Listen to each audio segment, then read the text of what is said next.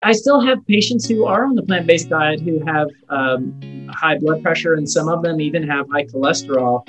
And so there are folks who are not eating very cleanly, even though it might be plant-based. They might be eating, foods that are really highly processed or high in fat, or the familial hypercholesterolemia, the family elevated cholesterol is a thing.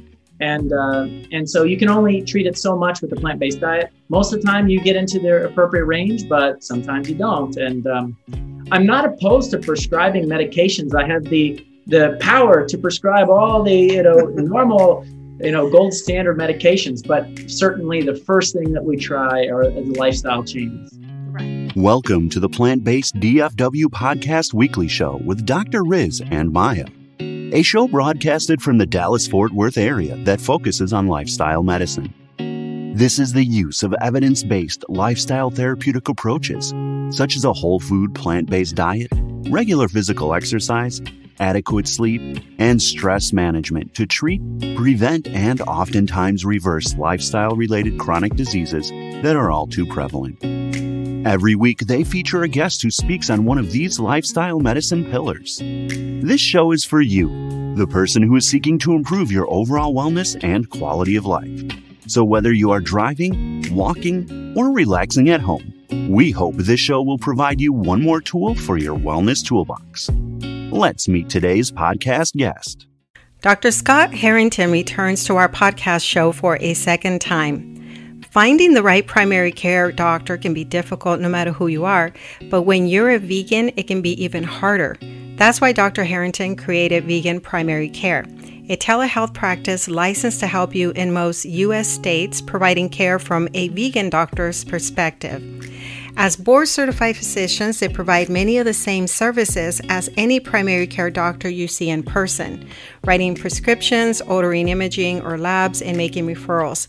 But rather than relying on the Western model of medicine, which manages chronic conditions with pills, they believe in plant-based care that seeks to achieve optimal health through a whole foods plant-based diet, enjoyable exercise, and maintaining quality relationships. Dr. Harrington's focus on individual treatment is evident in everything he does. He values the doctor-patient relationship and gets to know you personally. Initial appointments are 1 hour with 30-minute follow-ups, so you never feel rushed. Why do you need a vegan doctor? Because your current doctor may not know where you get your protein. They may not even know the connection between nutrition and various other diseases. Dr. Harrington is here to be your advocate. In this episode, he also mentions an app that he uses with his patients to track their daily meals. I was able to look it up, and I found an app called 8 Food Diary plus Habit Journal. Have you ever used a food diary or log? Or are you still battling with certain health conditions despite making a significant change to a whole food plant-based diet? Well, head on over to our Instagram at Plant-Based DFW Podcast and send me a message.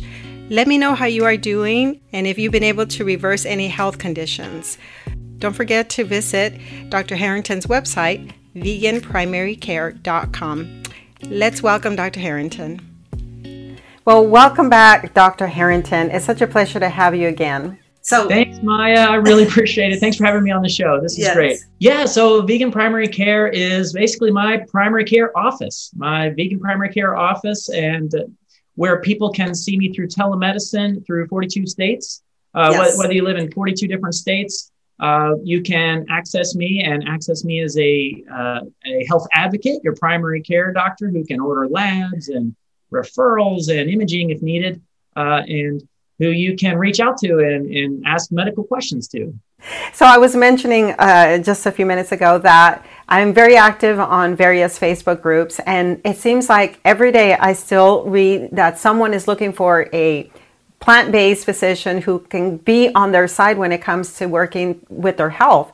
In other words, someone who endorses the diet that they have now adopted. And so I'm like, I guess we just got to keep sharing this information that there are physicians like yourself who are out there that are available.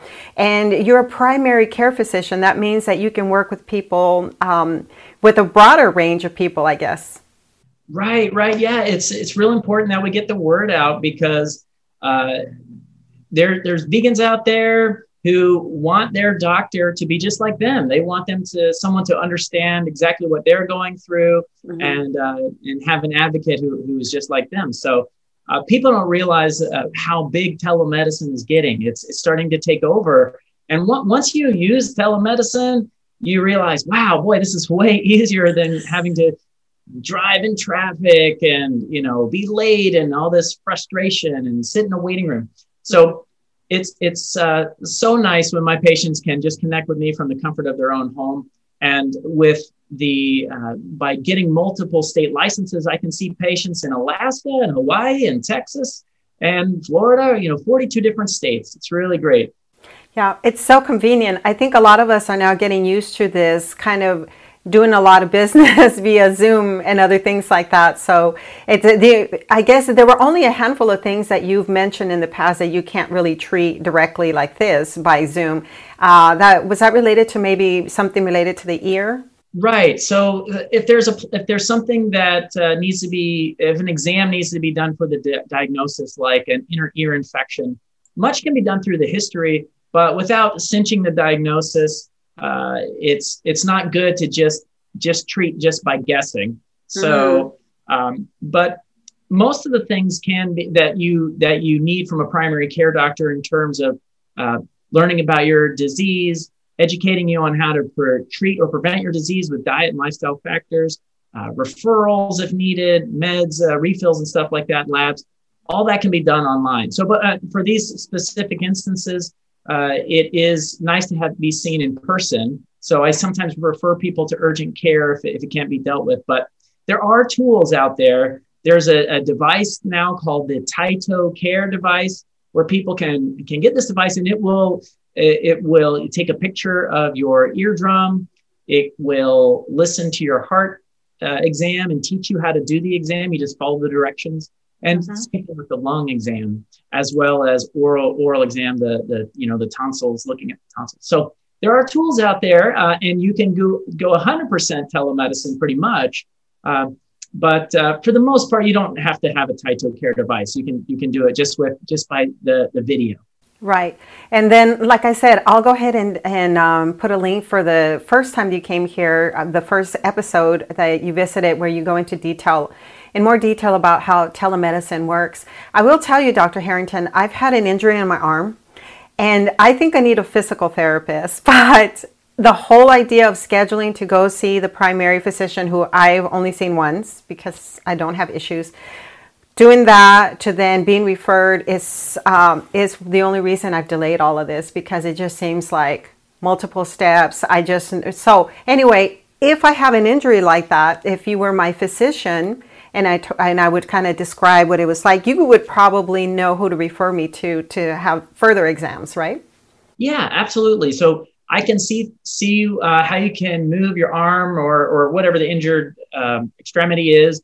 And we can do certain exams just by having you do certain motions, and I can come up with what I think is going on. And if you need, I can get you referred to the appropriate specialists for, whether it's physical therapy, whether it's orthopedics or a specialist sports medicine doctor, that sort of thing. Yeah, procedure-based specialties, require you to be seen in person. Yes. But sort of the medical specialties that don't require procedures can be done all through telemedicine. So I was hoping that today we can kind of go a little bit in more depth in terms of how people can continue to take care of themselves. So we are seeing that people who have comorbidities are still very vulnerable to having more complications if they were to get the coronavirus, for example. So I'm hearing, my husband tells me that now he's treating COVID patients who are developing blood clots,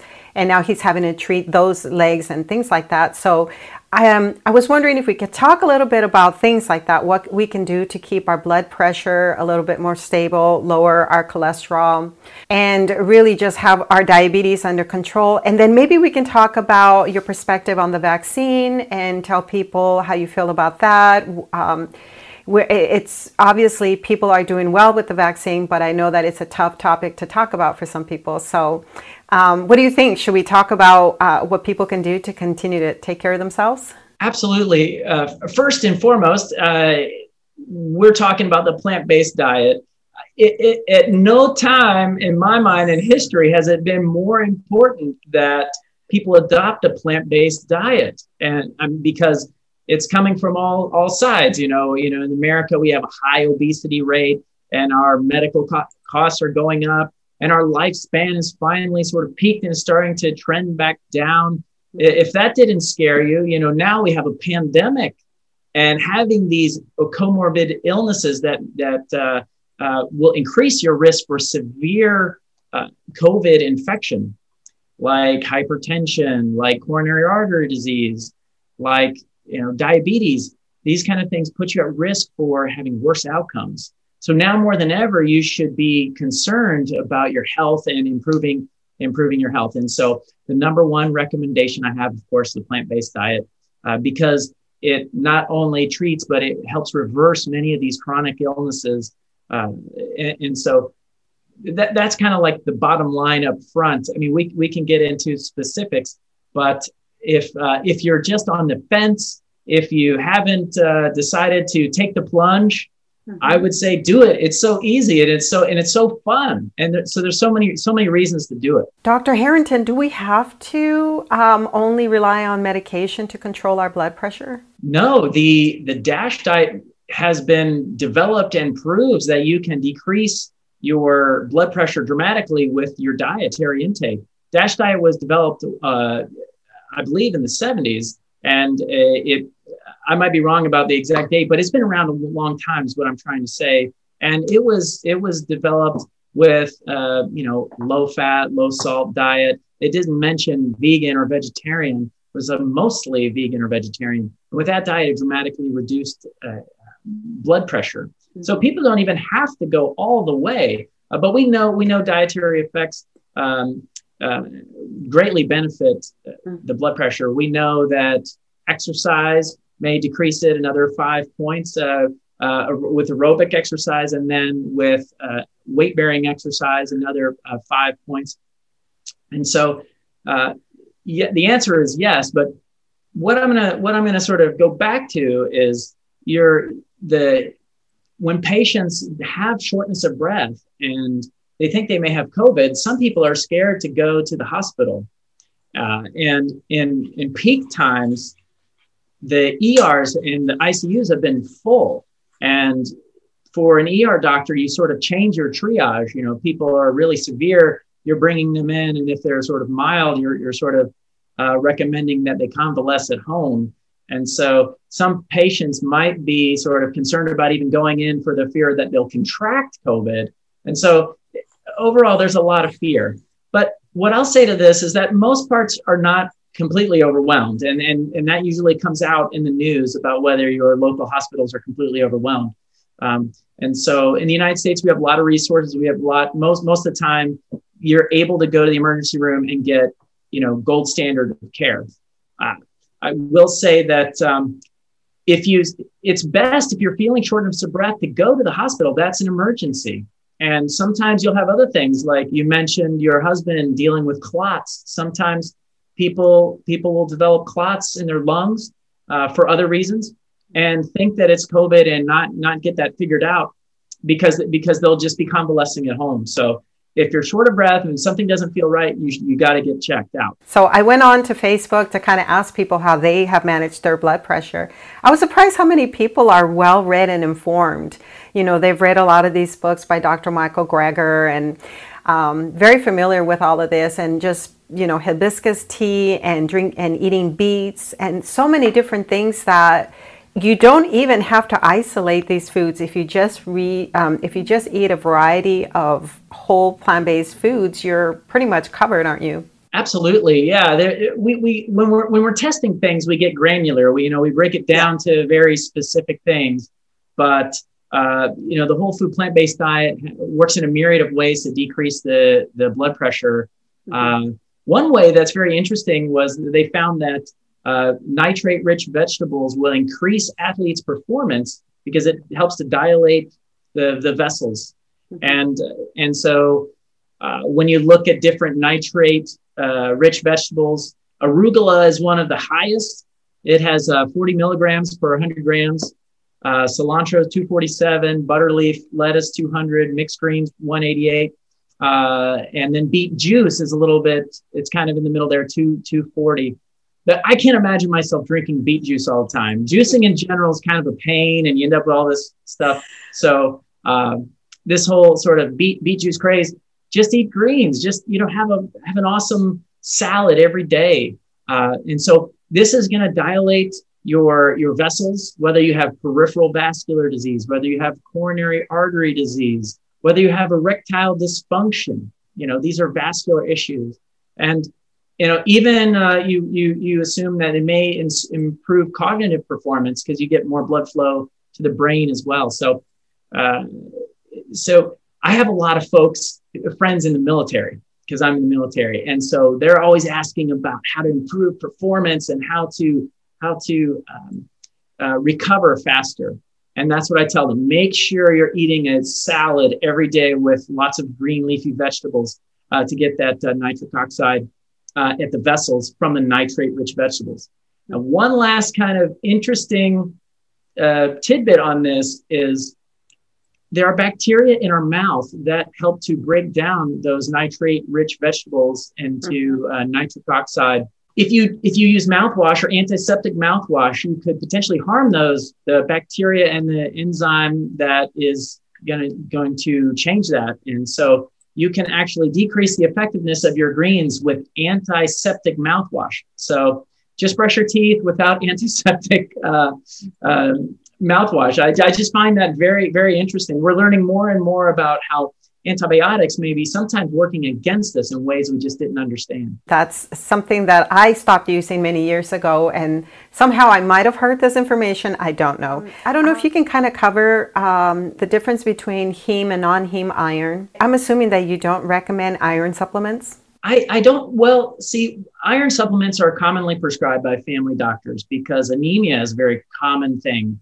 But one of the problems with the iron supplementation is honestly constipation when you take it. And iron is actually one of the medications that has had the most overdoses throughout history. And because it has a low amount of the lethal dose. I don't know how many iron pills you'd have to take to get a lethal dose, but it is concerning. So a lot of times you don't see it high amounts of irons and a lot of multivitamins and things because of this. Everyone's worried that we're going to overdose or eat the vitamins like candy. And so in order to avoid the side effects of constipation and sometimes it makes people feel nauseous when they take a supplement that's high in iron. So for whatever reason, I find myself going back to the food that they're eating. And one thing that you can do is make sure that you're eating your iron-rich foods with a food that contains high vitamin C, whether it's things like citrus or things like, vegetables that contain like red peppers or, for instance.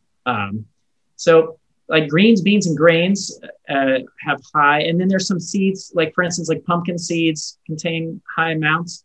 But some folks will even do a supplement where a blackstrap molasses supplement contains iron. So that's not something that I've recommended, but I've heard it recommended almost like a supplement for some folks. Yeah. What actually contributes to anemia? The one that most people that we're talking about is the iron deficiency anemia. And so for the most common iron deficiency anemia that's seen in the family practice clinic, it's usually from heavy menstrual flow and just loss of iron through the menses. So there is one, that is something that you can address. If someone has bad fibroids and they're having, heavy flow, you can try to decrease their flow with menstrual suppression of the menstrual cycle with birth control type medications. And so that way you just don't have as many losses. And then you can, with a normal diet, you can regain your normal levels. But the other thing for males, and especially for older folks, you worry that an iron deficiency anemia might be the harbinger of blood loss through the colon from polyps and colon cancer. So that is when you're having iron deficiency, that's kind of the first thing that you're worried about is this a sign of something else?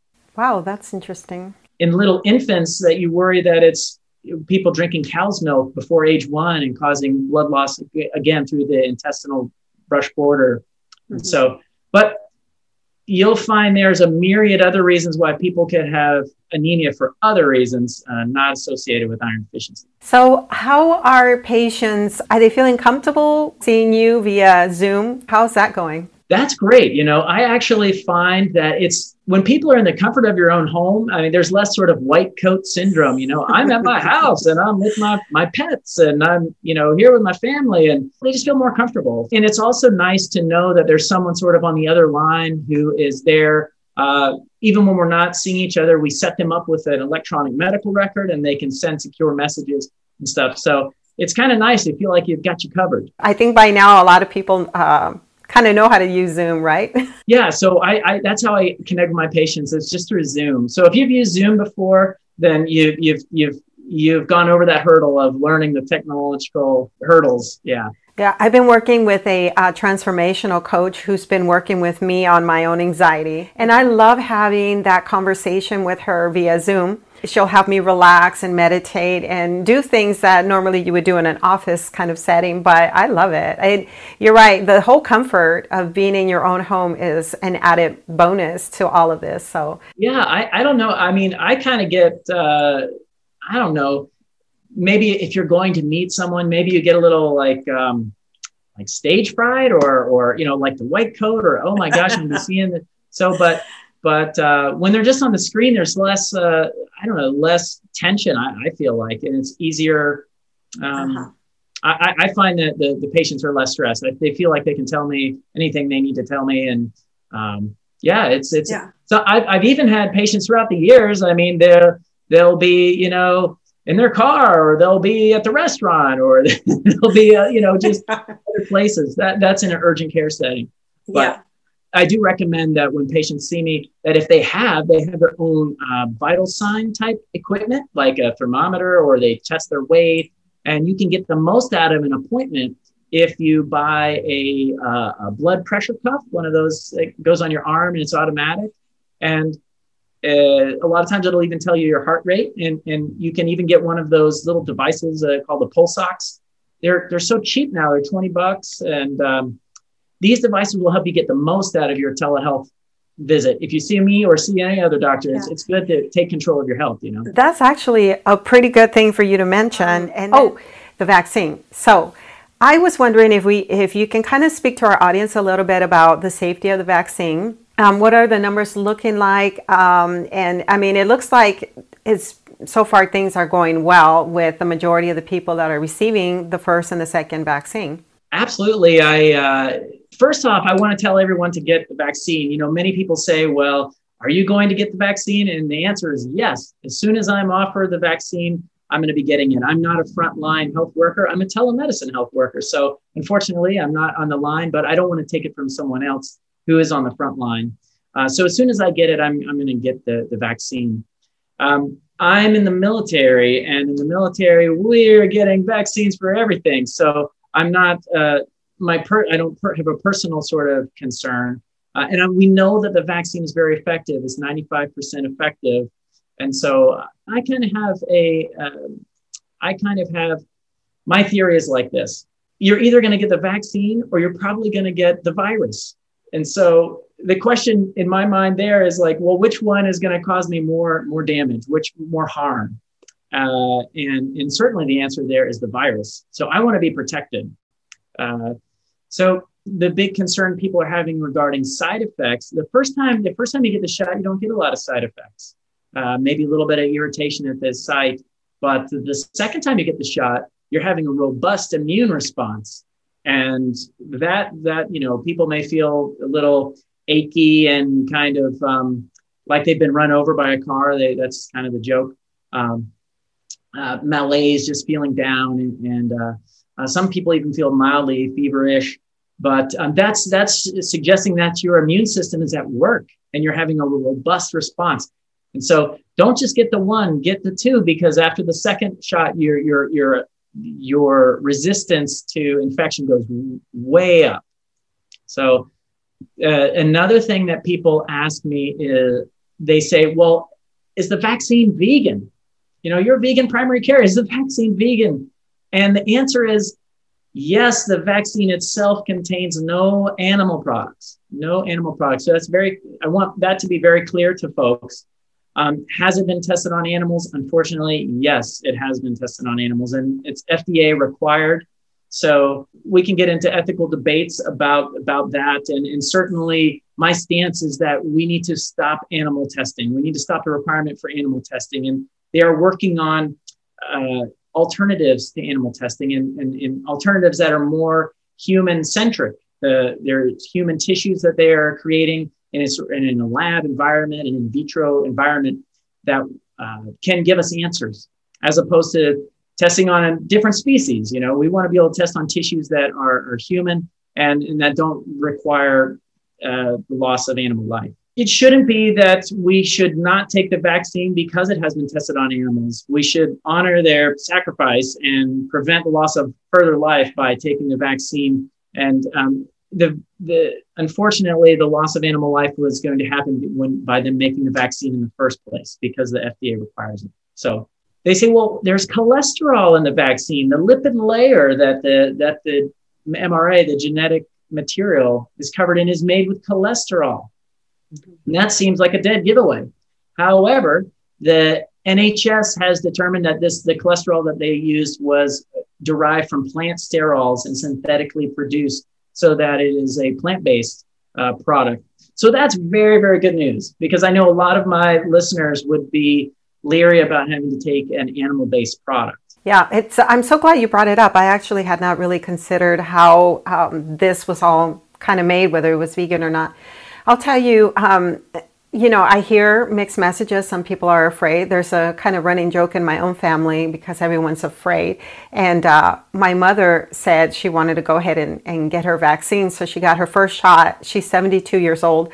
And the rest of the family said, well, let's see how grandma does. And if she's okay, then we'll take it. And I'm thinking, my goodness. And she has diabetes. She's had 2 strokes, so she definitely does not want to get sick. But we should continue to take care of ourselves between shots as well, right? Because we can still be vulnerable to if we're exposed after the first vaccination shot. Absolutely. The effectiveness doesn't go up till about the 3rd week after the first shot. And then after getting the second shot, it dramatically increases. Yeah. So you still have to be careful. The first shot is just the beginning, and it's not very effective initially. It takes time. It takes time to build up. The one thing I will mention about it is the anaphylaxis. A lot of times people are highly allergic to things, or they've had anaphylactic reactions before. And right now the CDC is recommending that it's okay, unless you've had, because this vaccine was produced very differently than most vaccines have produced in the past, that it doesn't mean that you're going to have an anaphylactic reaction from the COVID vaccine. Remember, there's no preservatives in these vaccines because they're kept in such a chilled environment, if you are allergic to something called polysorbate or polyethylene glycol, these are components in laxatives. There's a polyethylene glycol is something that sometimes people will take before having a colonoscopy, and they'll kind of flush you out. If you're allergic to that, then you have to let your doctor know, because there's a concern there might be a cross-reactivity with the vaccine. Yeah. Another concern people have is that people are saying that they've had reactions because they've had injections in the lips and different fillers and collagen-like products, and the CDC is recommending to get it despite this concern because the coronavirus could be so complicated. I don't know if I mentioned to you, Dr. Harrington, but I actually had COVID in the fall. Well, later on in the year, and it was through an exposure. My husband had an exposure at work. And so I went through the whole thing. It didn't supplement with anything, but after that experience, I said, wow, this stuff is real, and I'm plant-based. So, and I don't have any comorbidities. I've never dealt with blood pressure issues or anything like that. Should I still consider taking the vaccine?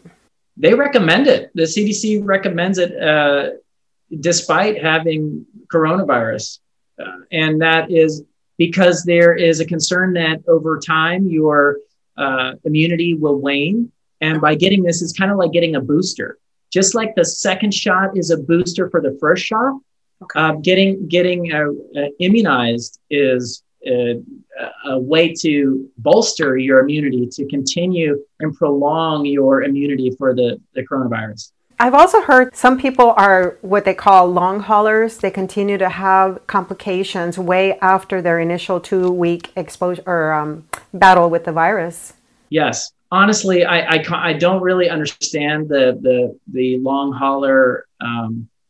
I just haven't heard a lot of good explanation for why this is happening. It is happening. It is happening. And I tell my patients that kind of the best thing I know what to tell them is just to try to eat, lifestyle, get good sleep, avoid alcohol and tobacco, and eat right and do the best for your health. But yeah, we've all heard about stories of people having very prolonged symptoms and loss of smell and fatigue and sort of a chronic fatigue syndrome like scenario. And yeah, so that to me, that provides one of the biggest reasons why people who are in like the 30s and 40s have a very, very low likelihood of, having severe complications. Just the idea of having such long hauler syndrome makes me very, very want to get vaccinated and want to prevent those types of issues, That's right. I heard one individual, one of the groups that I'm part of, say that he went on a plant-based diet to lower his blood pressure, had COVID, and then continued on the plant-based diet, and the blood pressure started going up. So he's blaming the whole food plant-based diet. And I'm thinking, and I said to him, are you sure you're not one of these long haulers that continues to have complications? I don't see how a whole food plant-based diet could raise the blood pressure unless you're eating processed foods, right? Right. Well, I know I joke around when you're on the vegan diet, it's like unicorns and rainbows, everything gets better, so I got a joke because I get real sort of upset whenever I get sick with anything, because I feel like, oh my gosh, my health is my superpower. I'm a vegan and, what the heck? But I still have patients who are on the plant-based diet who have high blood pressure, and some of them even have high cholesterol.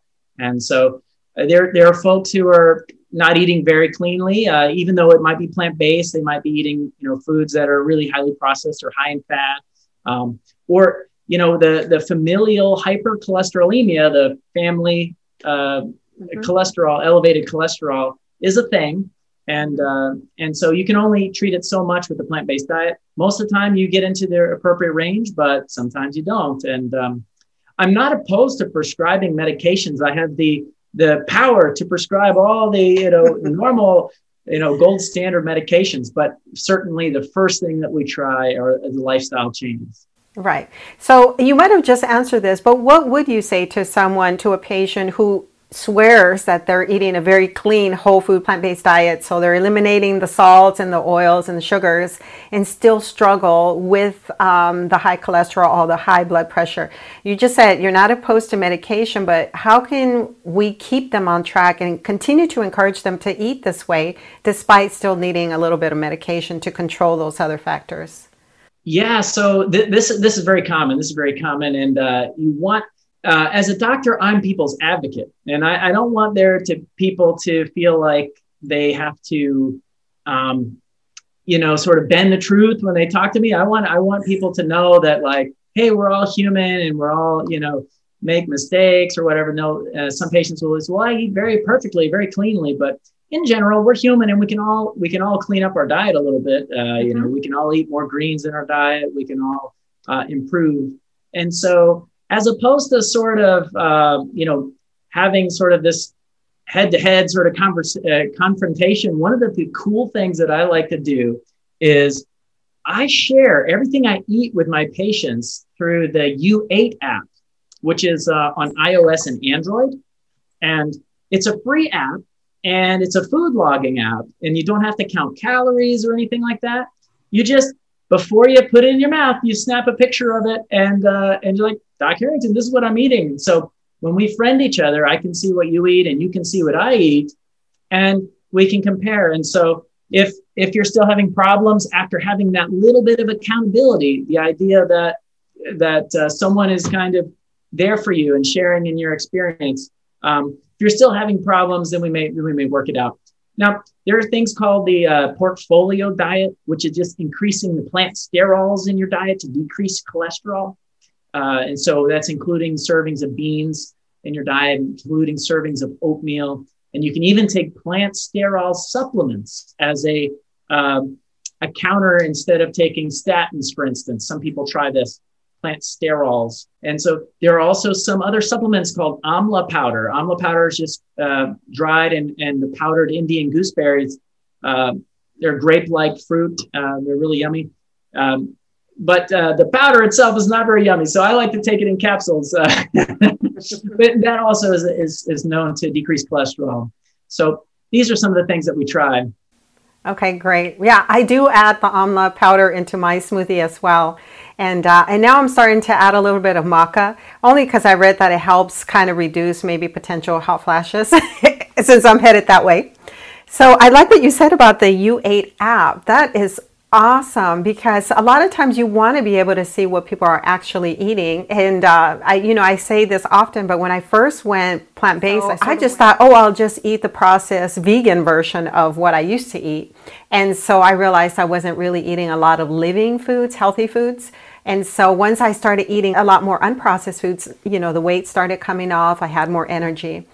So I like that. I'm going to make sure to look that up for myself. The other thing that I noticed too was that I like what you just said, that we continue to be human, so we're not perfect. It doesn't mean that we won't feel tired and fatigued at times just because we're on a whole food plant-based diet. I mean, as we age, we probably naturally have a little bit less energy, stress, emotional stress. The things that are happening in our environment continue to affect our health as well. And do you recommend, I know I like to speak a lot about lifestyle medicine, and we have covered it in the past. Do you also kind of prescribe other things to your patients, like self-care, walking, stress management? Yes. So diet is always number one. Diet is number one, because I feel like it's really the building blocks. What you're putting in your body is what your body has to work with, the building blocks. And so I say, you can never outrun your mouth. You can never outrun your mouth, right? So, 100 calories from an extra cookie is like a long run worth of exercise you'd have to decrease to equal out those calories. But exercise is number two. Sometimes it sounds like I'm poo-pooing exercise because, I'm talking about diet is number one, but exercise has so many beneficial effects, along with your health and your immune system.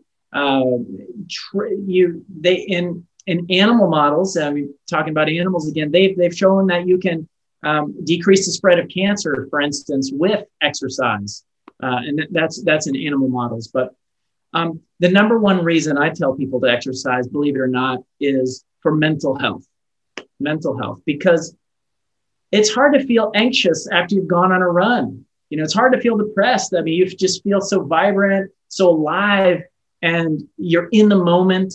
And so exercise is like magical mental health medication, despite the fact that it makes you feel great and everything. So obviously sleep and stress reduction, meditation, guided meditation, yoga, these kind of things. And one of the things that Dr. Greger had put on recently was something called forest bathing. And I hadn't really heard it put that like that. I always say vitamin N. You need your vitamin N, your nature.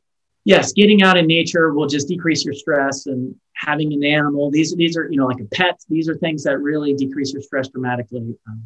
So we go over all those things, and I try to meet people where they're at, try to find what they might be missing in their life, and to help sort of round out the lifestyle factors. I love the whole idea of forest bathing. As a matter of fact, I keep a book here on my desk to kind of remind me of the importance of getting out in nature. Oh, wow. So a couple of years ago, I actually we went on a trip to Oahu, and I went to the first forest bathing guide, individual who guides these tours in Oahu. There are probably a lot more now, but It was my first experience having a 4-hour sort of being very present in nature, guided by her with a small group, on focusing on the entire environment. And then we come back and have tea, like a tea ceremony. And ever since then, I've understood the importance of spending time in nature. So anyway, so that I have that book as a reminder. Dr. Harrington, is there anything else that you'd like to share with our listeners? No, I think with the questions are, I think we're adequate for today, but I do want to say, hey, if you are looking for a doctor who gets you, then go to veganprimarycare.com and look me up, make an appointment to be seen. I can be your health advocate, your primary care doctor, even if we're in different states. I'm in most states throughout the nation, 42 states. And so I look forward to meeting with you and being your health advocate. After all, no matter what condition, no matter what stage of life, we always start with a primary physician, right? Absolutely. I'm like the medical home base. Yes. Medical home base. As your family doctor, I look forward to what specialists have to say, and we can get you seen by different experts in their field. But it's always nice to have a family doctor as your primary care, so that you can make sure that medicines that the cardiologist prescribes doesn't interact with the one the nephrologist prescribes or the gastroenterologist. And so it's nice that you have someone looking at the big picture. Yes, and the fact that you're available in so many states, you have that foundation and understanding of lifestyle medicine and plant-based nutrition. And I say it over and over again, but I keep seeing comments of people wanting a physician that is on their side, that's not going to fight what they already have learned when they watch films like Forks Over Knives, What the Health. When they've read information by Dr. Michael Greger, now they want the physician who is on the same page with them and wants to be proactive in their health. So until every doctor is plant-based, like they should be, right, you can see Dr. Harrington at Vegan Primary Care. That's right. We're so thankful that you're available. We'll put all your links and information in the show comments. And as always, thank you so much, Dr. Harrington, for being with us today. Thank you so much, Maya. I really appreciate you allowing me to come on. Okay, so there you have it, Dr. Scott Harrington. If you're interested in knowing his story of how he became vegan and then how he developed his vegan primary care practice, I'm going to put a link to the previous interview I had with him so that you can learn a little bit more about him. Visit his website, sign up. If you don't have a vegan physician who supports your way of eating and your lifestyle, you need to connect with Dr. Harrington. Thanks for listening, you guys. You've been listening to the Plant-Based DFW podcast show. If you like our content, please like, share, and leave a review. Our goal is to provide quality episodes to help support the community.